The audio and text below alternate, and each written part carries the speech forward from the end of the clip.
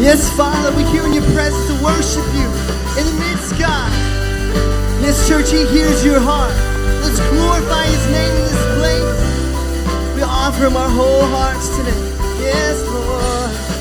He's coming on the clouds. Kings and kingdoms will bow down. Yes. And every chain will break as broken hearts declare his praise.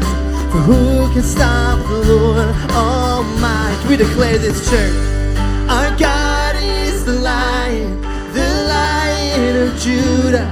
He's roaring with power and fighting our battles. And every knee will bow before him. That's right. Our God is the Lamb that was slain for the sins of the world. His blood breaks the chains, and every knee will bow before the Lion and the Lamb. Oh, every knee will bow before him. Hey!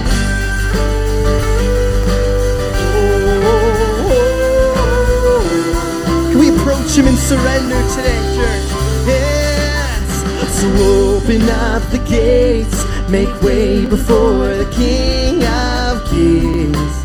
We make way, Lord, for your presence. The God who comes to save is here to set the captives free.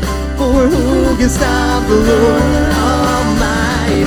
Yeah. Our God is the Lion of Judah. He's roaring with power and fighting our battles. And every knee will bow before him. Yeah. Our God is the Lamb that was slain for the sins of the world. His blood breaks the chains, and every knee will bow before the Lion and the Lamb. Oh, every knee will bow before him. Yes, he's the God of the impossible. Yes, we praise him for his breakthrough, church. Cause who can stop the Lord Almighty? Who can stop the Lord Almighty? Yeah. Who can stop the Lord Almighty?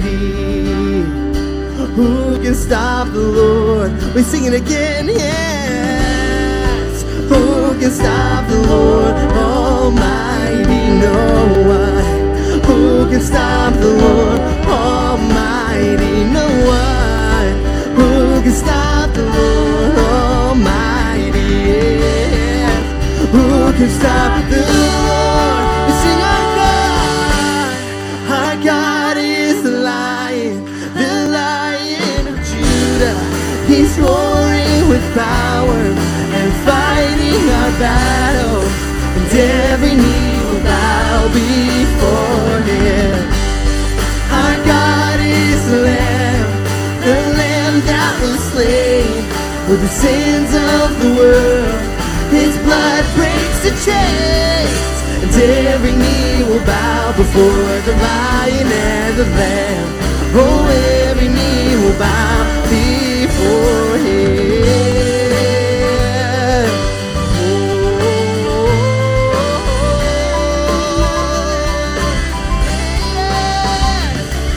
We praise him for all that he is, church. Hallelujah, Lord. He reigns over all. Yes, he reigns over all. Jesus, yes. He reigns victorious. Yes. Yes. He's a God of breakthrough, a God of the impossible.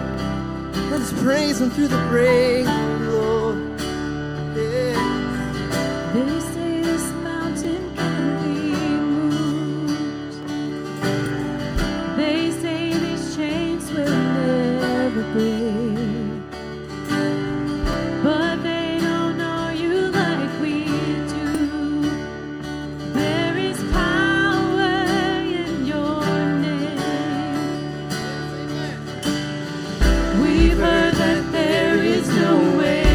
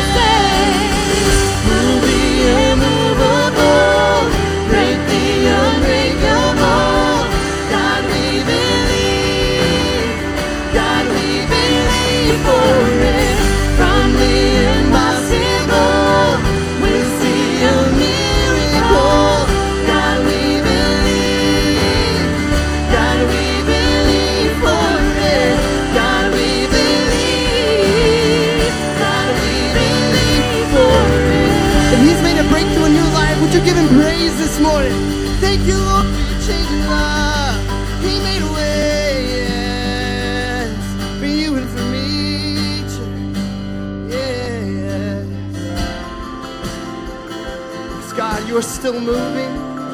Father, it is our prayer that you would lead us, that you would build us up, that we would walk like Jesus on the earth. Yes, let them see Jesus in us. Let them see Jesus in us, yes. Build our lives up, oh, as we sing these words. Worthy of all the song we could ever sing,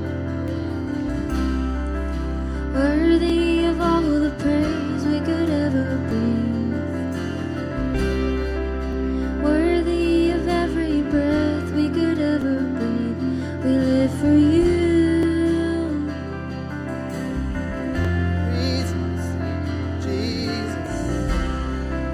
Jesus, the name above every other name. Jesus, the only one who could ever sing. Yes, you're worthy. Worthy of every breath we could ever breathe. We live for you. We live for you. Holy, there is no one like you. There is none beside you. Open up my eyes in wonder. Show me who you are and fill me with your heart and lead me in your love to those around me.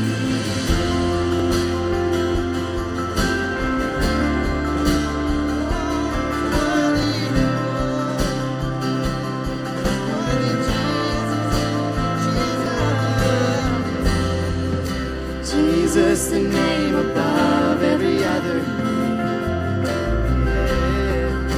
Jesus, the only one who could ever sing. Yes, you're so worthy, Lord. Worthy of every breath we could ever breathe. We live for you. We tell them now, church. Oh, we live for you. Oh, he's so Holy, there is no one like you. There is none beside you.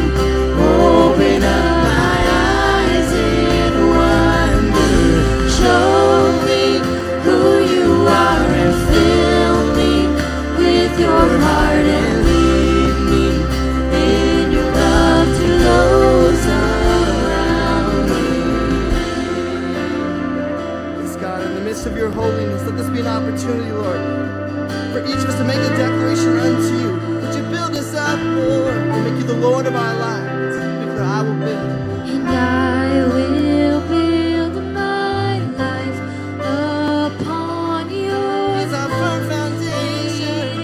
Is a firm Put our trust in you, Lord. and I will put my trust He's so in faithful, you most faithful one. Holy, and I worthy will one. not be I will build my life. and I will build my life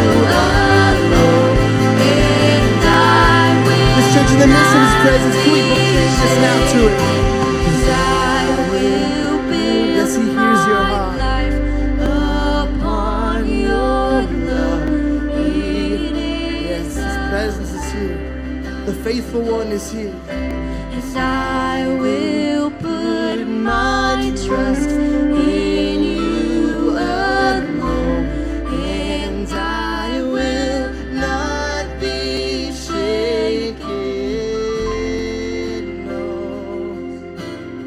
No, we won't be shaken in the midst of your glory, Lord. Yes. Here we are, Lord. Yes, God, as your presence fill our hearts, Father. What more can we offer you? What more can we offer you, God? Our whole hearts, every word of praise from our lips. We praise Him in full surrender this morning, church. This light of the world, you stepped down into darkness. Open my eyes, let me see. Beauty that made this heart adore you. Hope of a life spent with you. This is the reason we're here. It's the reason we came. 'Cause here I am to worship. Here I am to bow down. Here I am to say that you're my God. You're altogether lovely, altogether worthy, altogether wonderful to me. Yes, you are. Mine of all days, oh so highly exalted, glorious in heaven above. You receive the glory, and humbly you came to the earth you created. All for love's sake became poor. And here I am to worship. Here I am to bow down. Here I am to say that you're my God. You're altogether lovely, altogether worthy, altogether wonderful to me. I'll never know it. I'll never know how much it costs to see my sin upon that cross. And I'll never know how much it costs to see my sin upon that. No, I'll never know the fullness of your love. No, I'll never know how much it costs to see my sin upon that cross. I'll never know how much it costs to see my sin upon that cross. Here I am to worship. Here I am to bow down. Here I am to say that you're my God. You're altogether lovely, altogether worthy, altogether wonderful to me. Yes, here I am. Here I am to bow down. Here I am to say that you're my God. You're altogether lovely, altogether worthy, altogether wonderful to me. Yes, 'cause here I am, fully surrendered, fully surrendered. In the midst of your presence, in the midst of your glorious grace. Yes, help me understand the fullness of your grace, Lord. And I'll give you this worship, yes. Yes, God, we thank you so much for who you are. We thank you so much for this love that you so freely give. And the word of this song, we say, you are my God. What a gift. When we offer our whole hearts to you, when we surrender to you, we say, God, I am yours. But the truth of that matter is that he is ours as well, church. He is ours. His love is available, that we don't have to go through this life alone, that he is partnering with us, that he is walking with us. Every time we stumble, every time we fall, he is there to lift you back up on your feet again. No matter how far you turn, no matter how hard it gets, no matter how far you fall, he is there. God, thank you. Thank you for a secure future in your grace. And as long as we're here on this earth and in time beyond, what freedom there is, we declare we will worship you. This day, the next, the day after that, God, we will worship you. 'Cause here I am, Lord, what more can I give? Yes, God, thank you. So, Father, we thank you for the opportunity to worship you in God's house as your family today. We ask that you be glorified in this place in Jesus' name. We pray, amen. Amen, church. Wow, nothing like worshiping together, united in God's house. Well, hey, we're all family here. Would you turn to those around you and would you welcome them as family in God's house this morning? Hey.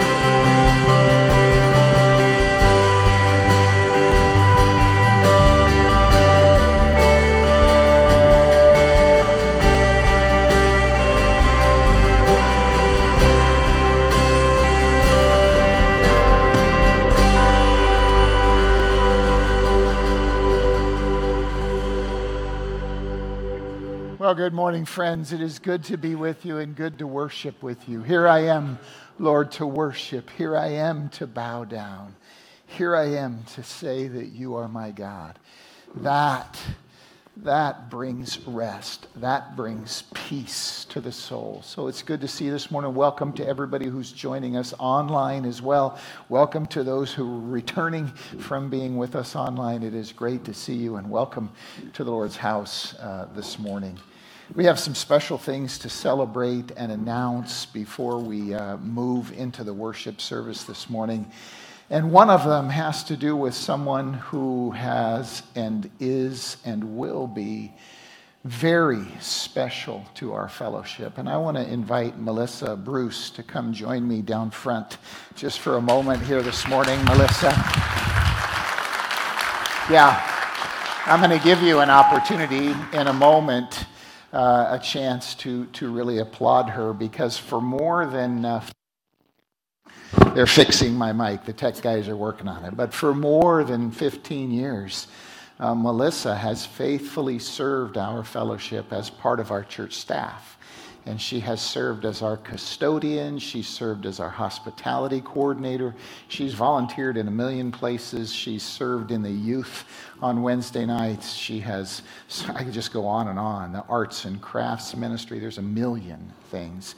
A million times she stepped up to the plate in weddings and funerals and last-minute things of every kind. But for all of us, there comes that moment when, it's time to retire. And Melissa came and shared with me a couple of weeks ago that she feels that now is that time to retire. And so, church, we have blessed her behind the scenes. We're sending her off on a special retreat. We have flowers for her this morning, but none of it means as much as, first of all, our appreciation as a church, my appreciation as a leader who you've put up with all his faults and defects for a long time. But also the reward, ultimately, you know, Melissa, comes from your Savior.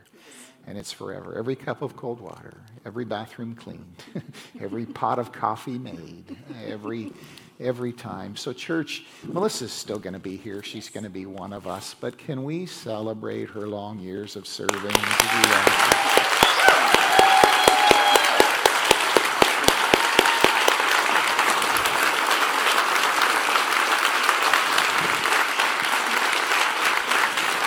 Yeah. I want to pray for you.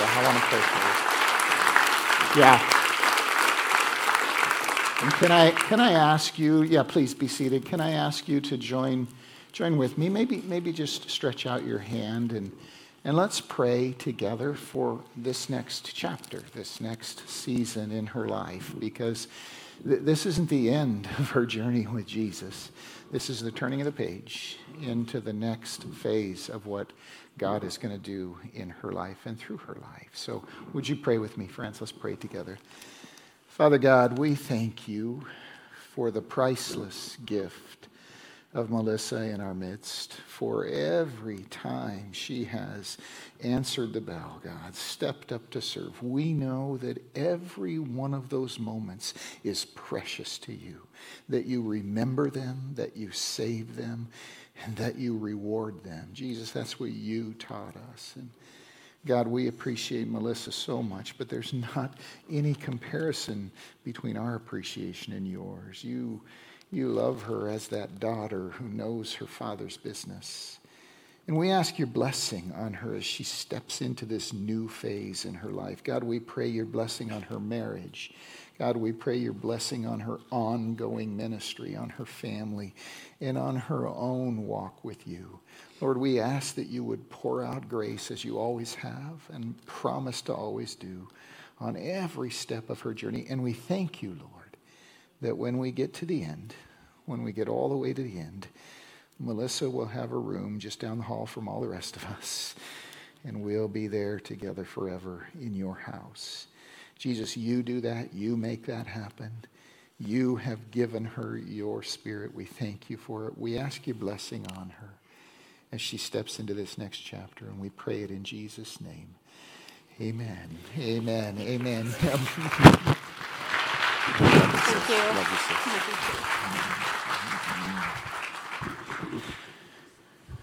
Oh, that's maybe especially emotional for me because Melissa is the only member of our church leadership team who was here when I got here 15 years ago. And I feel the passing of time with Melissa moving on, but we rejoice, we celebrate. Okay, I'm going to choke back my emotions here and talk about a few things, a few announcements for us. First of all, friends, hey, next Sunday is our church picnic. We got rained out in June. We're definitely not getting rained out this next week. We hope that you will make plans to join us Sunday afternoon. We're just going to spread out across the campus. We've got a ton of stuff for the kids. We've got the food. Everything's provided for. Bring a lawn chair. Bring an umbrella if you want. We'll have some shade, but it's not supposed to be, I think I looked at the forecast this morning, it's supposed to be 80 next week, so wonderful day. And we hope that you'll come and join us for the picnic. Invite a friend, invite a neighbor. It's open and available to everyone. But that's next Sunday after third service. So mark that on your calendar. Be aware of that. I also want to thank you for your faithfulness in giving, church. Our church is so generous. And as a result, we've got kids headed out to kids camp Monday and Tuesday, the next 2 days. The middle schoolers are headed out to middle school camp this morning. You probably saw them gathering when you came in this morning. The high schoolers the week after. And we were able to scholarship a number of those kids that are going to all those camps because of the faithfulness of your giving.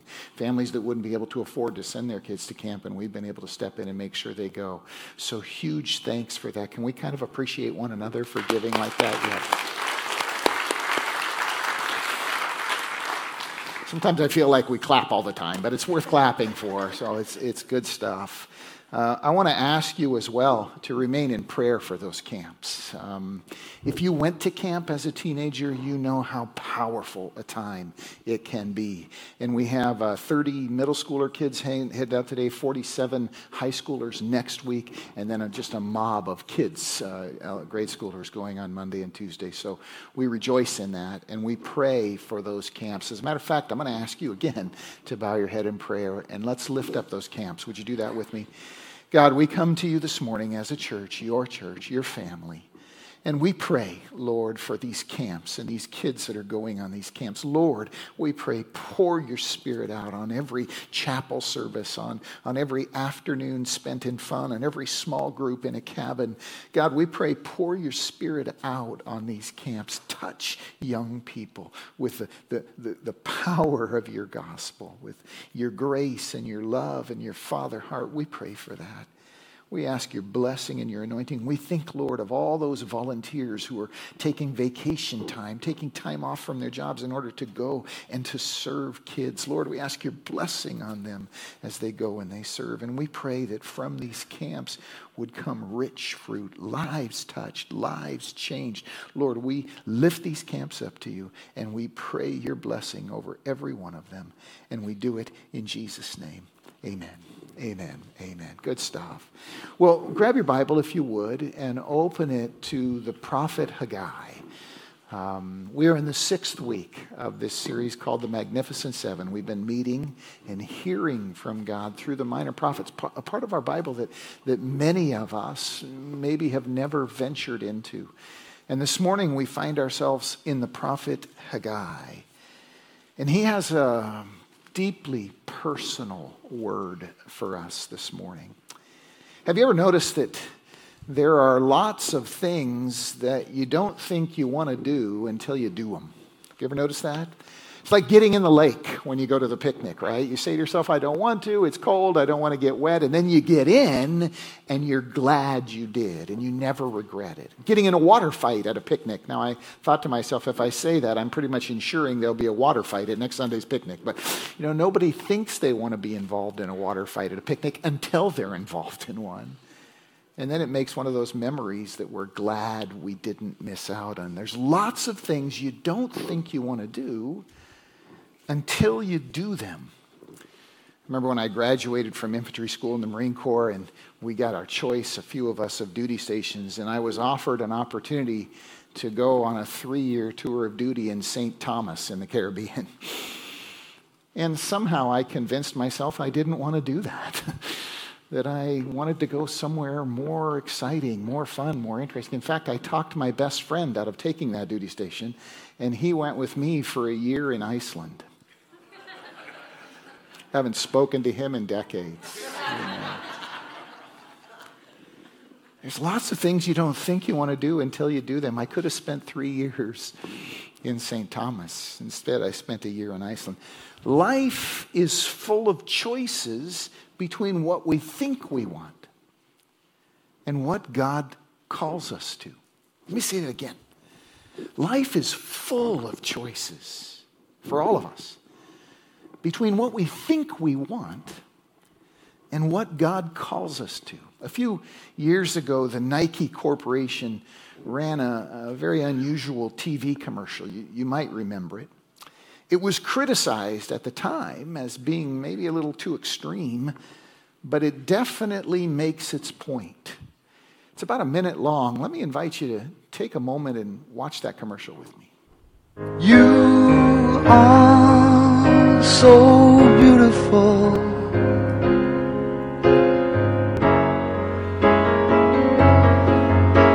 To me, you are so beautiful.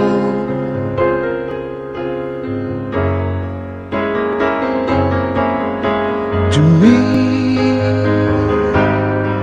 can't you see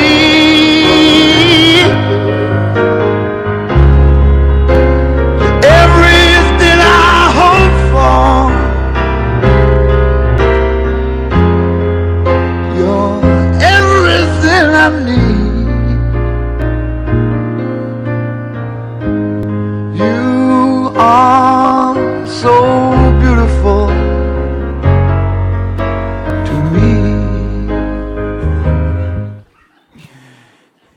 Did you get what that commercial was saying? It was celebrating the sacrifices that we make for the things we love doing.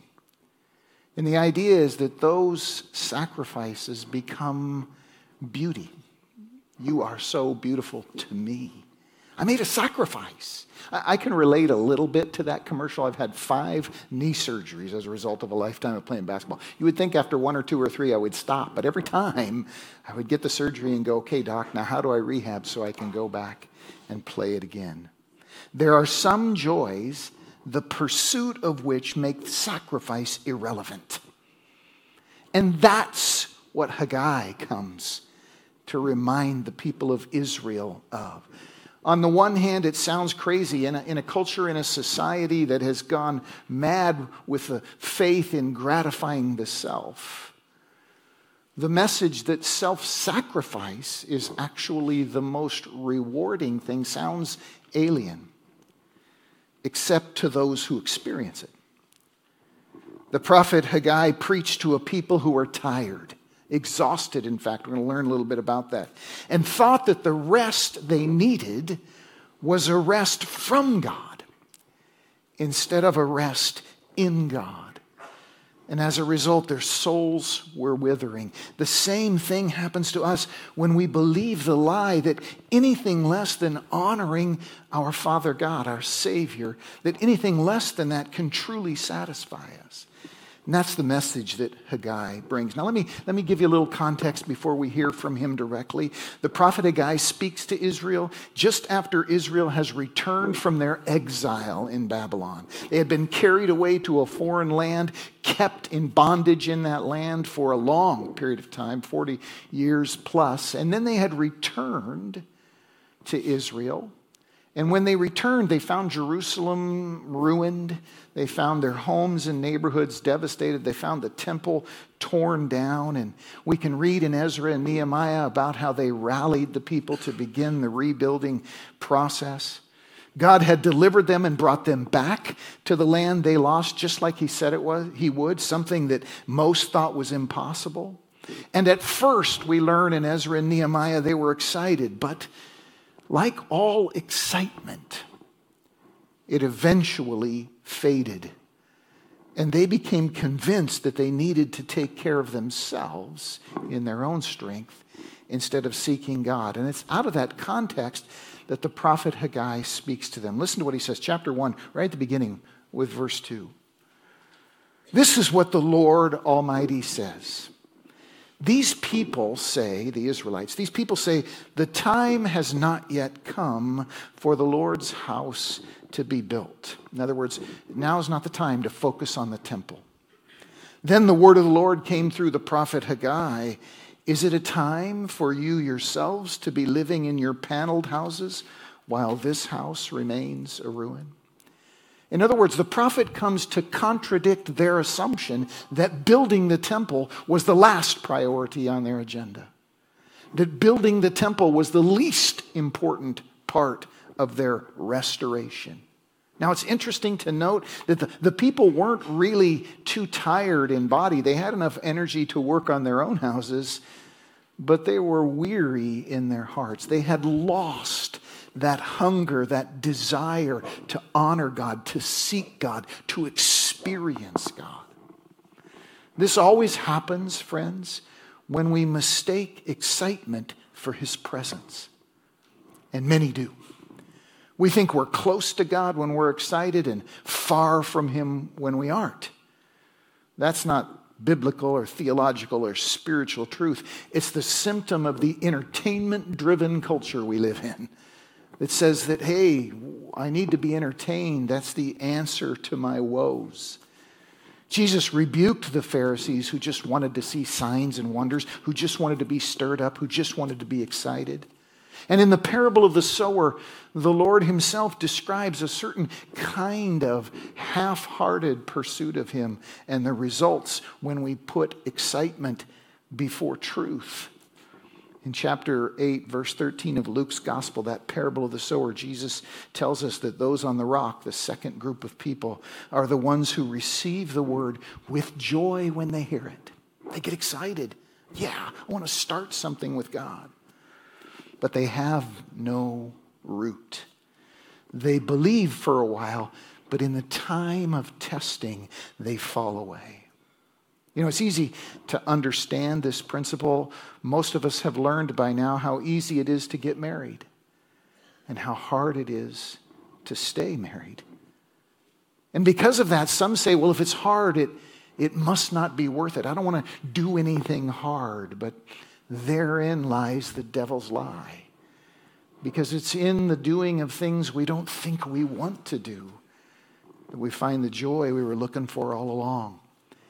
Try telling a mom that her birth pains aren't working or aren't worth it. Rhonda and I will celebrate 37 years married this year. And it's been hard, a lot harder for her than me sometimes. But so unbelievably worth it. And that's the message that Haggai is bringing to the people. In the same way, building the temple of God in your life is hard, but worth it. Can I just pause for a moment? You know, I was struck this week as I prayed and prepared this message, as I listened to Haggai. I was struck by the parallels between Israel's experience then and ours now. We're coming out of this pandemic. Nobody saw it coming. Nobody thought it would be as intense as it was. 2020 was not the greatest year in anybody's memory. And we felt it not only in our homes, but in our hearts. Can't tell you how many people I've sat with who talk about how tired they are, how worn down, how debilitating this last year has been. And as a consequence, some are saying to themselves, you know what, I just really need to pull back from all that commitment that I had to my walk with God. I'm too tired. I need to pull back from that dedication that I felt to the community of Christ, to my local church, to the body of Christ. I'm just going to back off a bit because I'm tired. That's exactly what Israel was feeling coming out of the exile. And God comes to them and says, hey, no, you don't need a rest from me. You need a rest in me. And to rebuild the temple in your heart and in your life, that's what will bring what you're looking for by resting from me. Haggai goes on to call our attention to this later in chapter 1, verses 7 to 10. This is what the Lord says. Give careful thought to your ways. Go up into the mountains and bring down timber and build the house. He's talking about the temple. So that I may take pleasure in it and be honored, says the Lord. You expected much, but see, it turned out to be little. What you brought home, I blew away. Why? Because of my house, which remains a ruin, while each of you is busy with his own house. Therefore, because of you, the heavens have withheld their dew and the earth its crops. All of that is a poetic way of saying you can't find satisfaction, and it's because you've put honoring God at the end of your agenda. And you've done that because you've said to yourself, I'm really tired, I need a rest. But God says, yes, I know. The rest you need is found in me, not from me. The people were unsatisfied and they kept working on their own houses, their own situation, thinking that that would satisfy them, but it can't because, friends, you and I are souls. We're not just bodies. We're not just minds. We're not just hearts. We are spirits. Now, today we learn under the new covenant in Christ that we build the temple in our hearts, that it is built from the inside out by daily prayer and the receiving of God's word. And we build the temple in our community of Christ, the local church that we call home. In that community and in our own hearts is where the temple is built today. And so the challenge that Haggai is bringing to the people is saying, hey, I know you're exhausted, but the way out of your exhaustion is to rebuild the temple in your heart and in your life. God knows that Israel will be better off when she puts first things first. And that's why he sends the prophet Haggai to bring this message. I remember when I was in the Marine Corps, we were taught after a forced march, you're just exhausted, you're worn out, you're sore, you're tired. But the first thing that we did at the end of every forced march before we rested was to build a fortified position, to build a camp that we could defend. And I got to tell you that after a 20-mile march with an 80-pound pack, you don't want to dig a hole. But we learned to do it because we knew that that's where rest would actually be found. It's found in putting first things first. After the position was created and the situation was established and we were dug in, then there was a deeper rest than we would ever experience without it, because we knew we were ready. That's why Jesus says pointedly to me, to you, man does not live on bread alone, but on every word that comes from the mouth of God. Rest won't flow into your life and mine through getting our situation organized the way we think it should. It comes from hearing from God, from experiencing God, from worshiping God. It's in the restoration of the temple that God knew Israel would be restored. To say it again, we don't need rest from God, we need the rest of God. And it comes when we put him first in the deepest way. This is what Jesus tried to teach a man who knew how to take care of himself, or so he thought. We read that story in Mark chapter 10. Let me share it with you briefly this morning. The scripture says, as Jesus started on his way, a man ran up to him and fell on his knees before him. Good teacher, he asked, what must I do to inherit eternal life? Mark says that this man was excited. He was emotional. He ran up to Jesus. He fell on his knees. And Jesus' response is interesting. The Lord says, why do you call me good? No one is good except God alone. There's a little irony. There's even a hint of holy sarcasm in his response. It's almost like he's deliberately pouring cold water on this man's hot feelings. Why? To get to his real heart, which is beneath and beyond his excitement. We might have expected Jesus to say, some guy runs up to him and falls on his knees before him. We might have expected Jesus to say, oh, wow, here's an excited guy. Now this is what I've been looking for. And if Jesus were a modern ad executive, or if he was running for political office, or if he was maybe a TV evangelist, he might have done just that. But he doesn't. Instead, he says essentially, don't flatter me. Don't call me good without thinking about the implications of calling me good. If I'm truly good, like God is, then you're going to have to listen to my answer and really do what I say. In a way, Jesus is saying to this man, are you prepared for that? Or are you just excited? Jesus often warned against being led by excitement. Luke tells us in chapter 14, a man came to him and said, I want to follow you. Jesus said, hey, foxes have holes, birds of the air have nests. The Son of Man has no place to lay his head. If you're going to follow me, you got to leave stuff behind. Maybe the hardest thing for us to do in our Western materialistic culture is to leave stuff behind. Jesus said, in order to follow me, you're going to have to do that. Paul, the apostle, in Romans chapter 10, warned about zeal without knowledge. Once again, it's this whole paradigm of mistaking excitement for the presence of God. And then Jesus takes this man on a journey. He says to him, verses 19 to 20 of Mark chapter 10, the man has said, what must I do to inherit eternal life? Jesus says, you know the commandments. Don't murder. Don't commit adultery. Don't steal. Don't give false testimony. Don't defraud. Honor your father and mother. Teacher, the man declared, all these I have kept since I was a boy. In other words, this guy knew how to take care of himself. Or so he thought. If that was all there was to it, then why is he here in this moment asking for eternal life?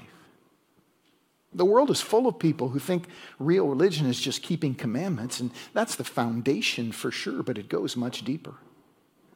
Thinking that's the whole thing is like owning a beautiful car that doesn't have an engine. A certain purity of morals will only get you so far. Then you have to decide whether your whole heart is in it. I was deeply challenged years ago when I went to a pastor's conference, and in the process of getting to know each other around our table, there was about 600 of us in a big auditorium and 6 of us around every table. And right at the beginning, we were asked to share with one another kind of our life verse. You know, what's your favorite verse in the Bible? What's the one that moves you the most deeply? So we went around the table and Most of the pastors around the table shared verses we would all nod and agree with. Got to me, I did the same. James 1:27, religion that God our Father accepts as pure and faultless is to look after widows and orphans in their distress, keep oneself from being polluted by the world. All of us. And then we got to the last guy around the table. He's a quiet guy. When he sat down, I confess to you, I didn't think much. I thought, wow, that guy doesn't look like much. And then he shared his life verse, 2 Chronicles 25:2. Whose life verse is 2 Chronicles 25:2? Until he read it to us. Speaking of King Amaziah, the passage says he did what was right in the eyes of the Lord, but not with a whole heart. Not wholeheartedly. Wow. That guy went from being unimpressive to me to being somebody I can't ever forget. I wish my life verse was 2 Chronicles 25:2. And it's that kind of thing that Jesus is speaking to this rich young ruler about. It's that kind of thing that Haggai is speaking to Israel about. Like this man, lots of people have learned how to achieve a certain level of success in the world. But we feel the lack of eternal life. The Greek word is zoe. It doesn't just mean someday going to heaven. It means a quality of life that begins here and now and extends into forever. It's a thing we experience now. And we go chasing it in every kind of hobby and career and workout plan and dieting regimen, but it's really found in putting God's call at the center of your life. That's where it's found. And God knows that. So when he comes to Israel, he says, hey, you won't find what you're looking for. You won't find it in building up your own house. That's a wonderful thing, and God wants to bless you with that. But that can't satisfy you. You need to build up the temple. And the message of God today to us, to you, to me, as we come out of our exile, as we come out of this pandemic is, hey, have you put the temple first in your own heart, in your daily life, and in your local church, whatever fellowship you call home? A little moral purity or earthly success can never be a substitute for a life sold out to serve God. Watchman Nee tells the true story of a Chinese Christ follower who had a rice paddy. He was a farmer next to one owned by a communist man. And the Christ follower irrigated his rice paddy by pumping water out of the canal using a leg-operated bicycle pump. But every day, after he had pumped enough water to irrigate his field, his neighbor would come and remove the boards so that that water flowed into his field, because his field was a little lower.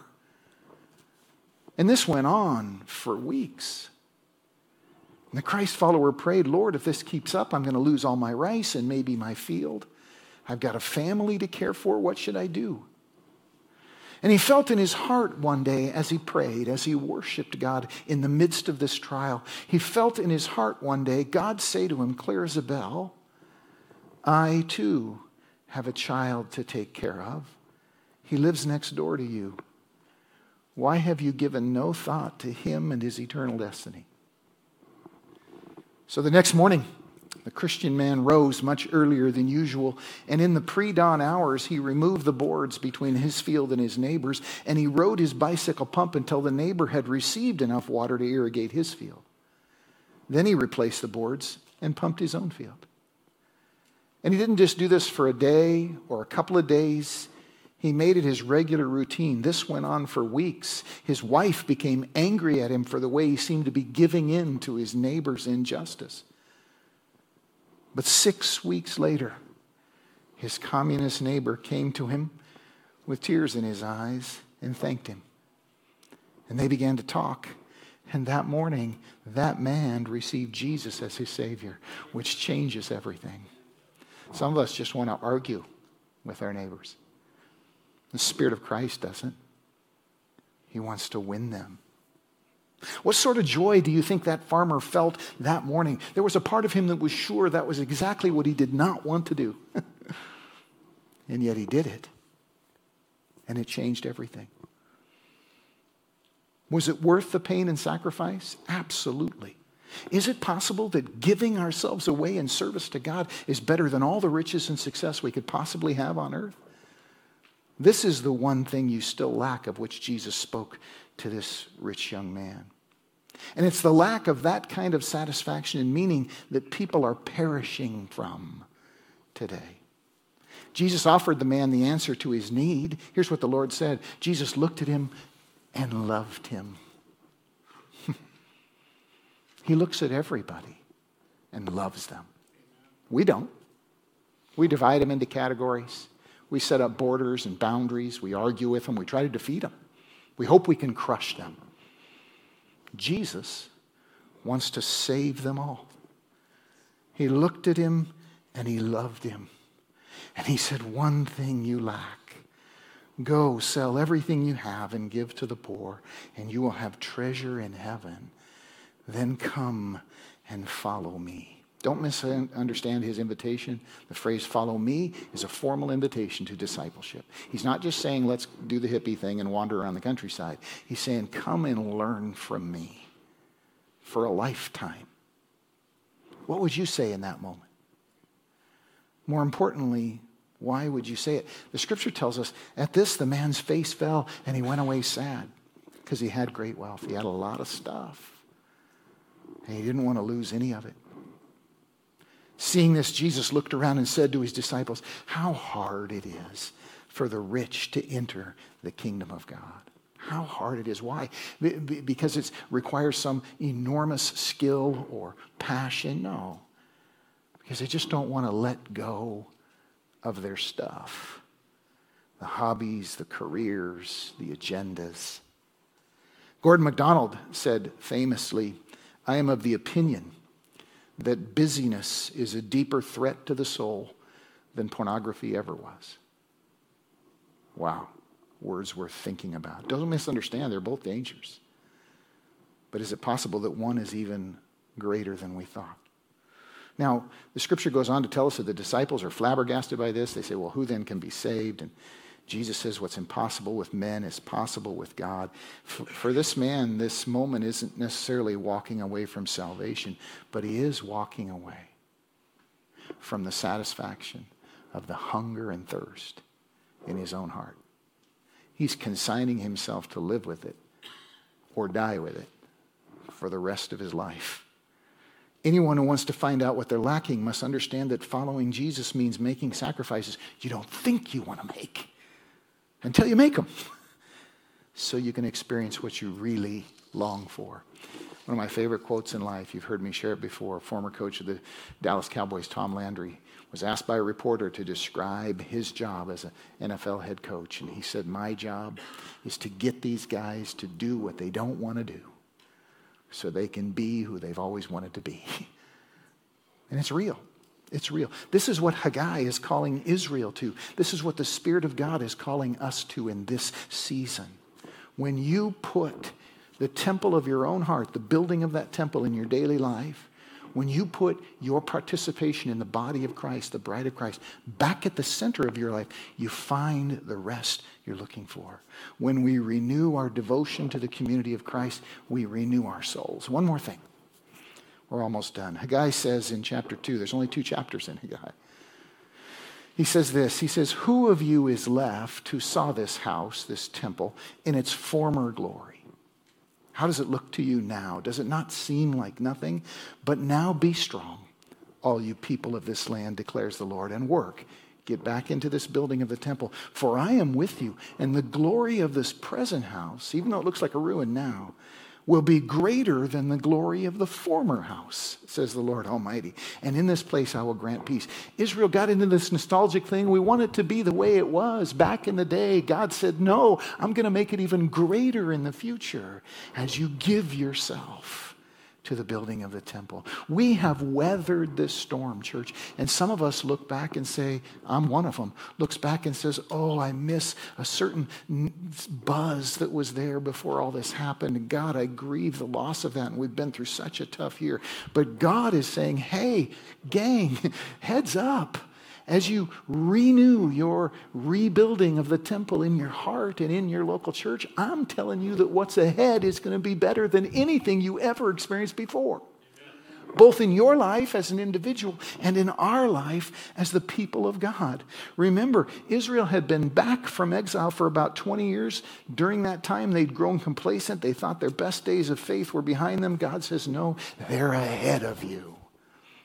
And he's saying that to you, and he's saying that to us. He's saying that to anyone willing to listen.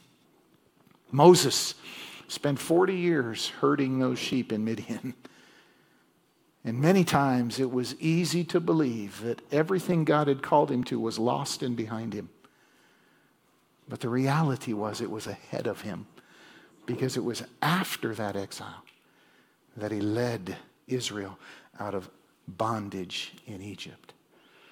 The faith ahead of you, if you rebuild your temple, will be greater than what's behind, both for you as an individual and for us as a community of Christ. So let me close in our last 5 minutes by giving you a couple practical things to do, and then we'll be done. How do you get out of a rut? How do we receive Haggai's word? Number one, confess that you're tired. Just admit it. Admit it to yourself. Admit it to God. Admit it to your spouse. Admit it to your friends. Jesus says, come to me, all you who are weary and burdened, and I'll give you rest. Take my yoke upon you. Take my yoke upon you. Rest isn't found in the absence of a yoke, but the right yoke. Confess that you're tired. Just admit that to yourself and to God. And then second, admit why you're tired. Haggai says, you expected much, but it turned out to be little. Why? Because of my house, which remains a ruin. In this last year, it's been easy to move God out of the center of our focus. And that's where the weariness comes from. Number three, be willing to let go of lesser things. The scripture tells us, 2 Timothy chapter 2, in a large house, there's articles not only of gold and silver, but also wood and clay, some for noble purposes, some for ignoble. If a man cleanses himself from the latter, he will be an instrument for noble purposes, made holy, useful to the master, and prepared to do any good work. Let go of some. The Israelites in Haggai's time were going to need to say, you know what, I'm going to put my house on the back burner for a while, because my soul needs me to invest in the building of the temple, in my heart and in my community. Let go of lesser things. Then number four, choose to rebuild your temple. Maybe you've fallen out of the habit of your quiet time in the morning, when you get alone with God for a few minutes. Listen to his word. Give yourself to prayer. Rebuild your temple. Jeremiah the prophet says, you will seek me and find me when you seek me with all your heart. Jesus said to the church in Revelation chapter 2, verse 5, repent and do the things you did at first. When you were a new believer, when you were beginning, when you were starting out. Rebuild your temple in your life. And then the last thing is to look forward to more of God. The promise that God gives Israel through Haggai, chapter 2, verse 9, the glory of this present house will be greater than the glory of the former house. Today's message is not one designed to get us to jump up and down and run around. Today's message is God saying, hey, Greg, the way to what you're looking for is to put the temple back at the center of your life. To put the altar of your daily worship first on your agenda. Then to put your participation in the body of Christ right up there at the top. Because at the end of the day, we are Jesus in this world now. We are. And we're called into our community for that purpose. We find ourselves when we own that. Maybe you've drifted. Maybe the altar of your heart has just kind of fallen down because it hasn't been tended. God wants to renew it. God wants to restore it. Would you bow your head with me? Close your eyes. God, we thank you for the word that you brought Israel through Haggai, and we thank you for how it's living and eternal and speaks to us even right here and right now. God, I was so amazed this week as I sat down to hear Haggai again and to realize, wow, this is exactly where we are. Coming out of this exile, feeling what was lost. And you come and say, hey, what's ahead is greater still. What's ahead in me is greater still. God, help us to hear that. In our busy days, God, let us make our first business the rebuilding of your temple in our hearts. And then after that, Lord, the rebuilding of our fellowship, of our love for one another, of our devotion to one another under you, Jesus. We pray for that. God, send us from here knowing that that's where we'll find what we're looking for. That's where the satisfaction is. God, help us to hear that, we pray, and we ask it in Jesus' name. Amen. Amen. Friends, would you stand with me this morning? It's a brilliant promise that God gives us through Haggai. It reminds me of something that Billy Graham said that's always stayed with me. He said, if you wake up one morning and find that God seems far away, it's because one of you moved, and it wasn't him. Because his heart is the same yesterday, today, and forever. Amen. Now may the love of God the Father and the grace of the Lord Jesus Christ and the fellowship of his Holy Spirit go with you throughout this week. Go with God. Tell someone you love them. Have a great afternoon.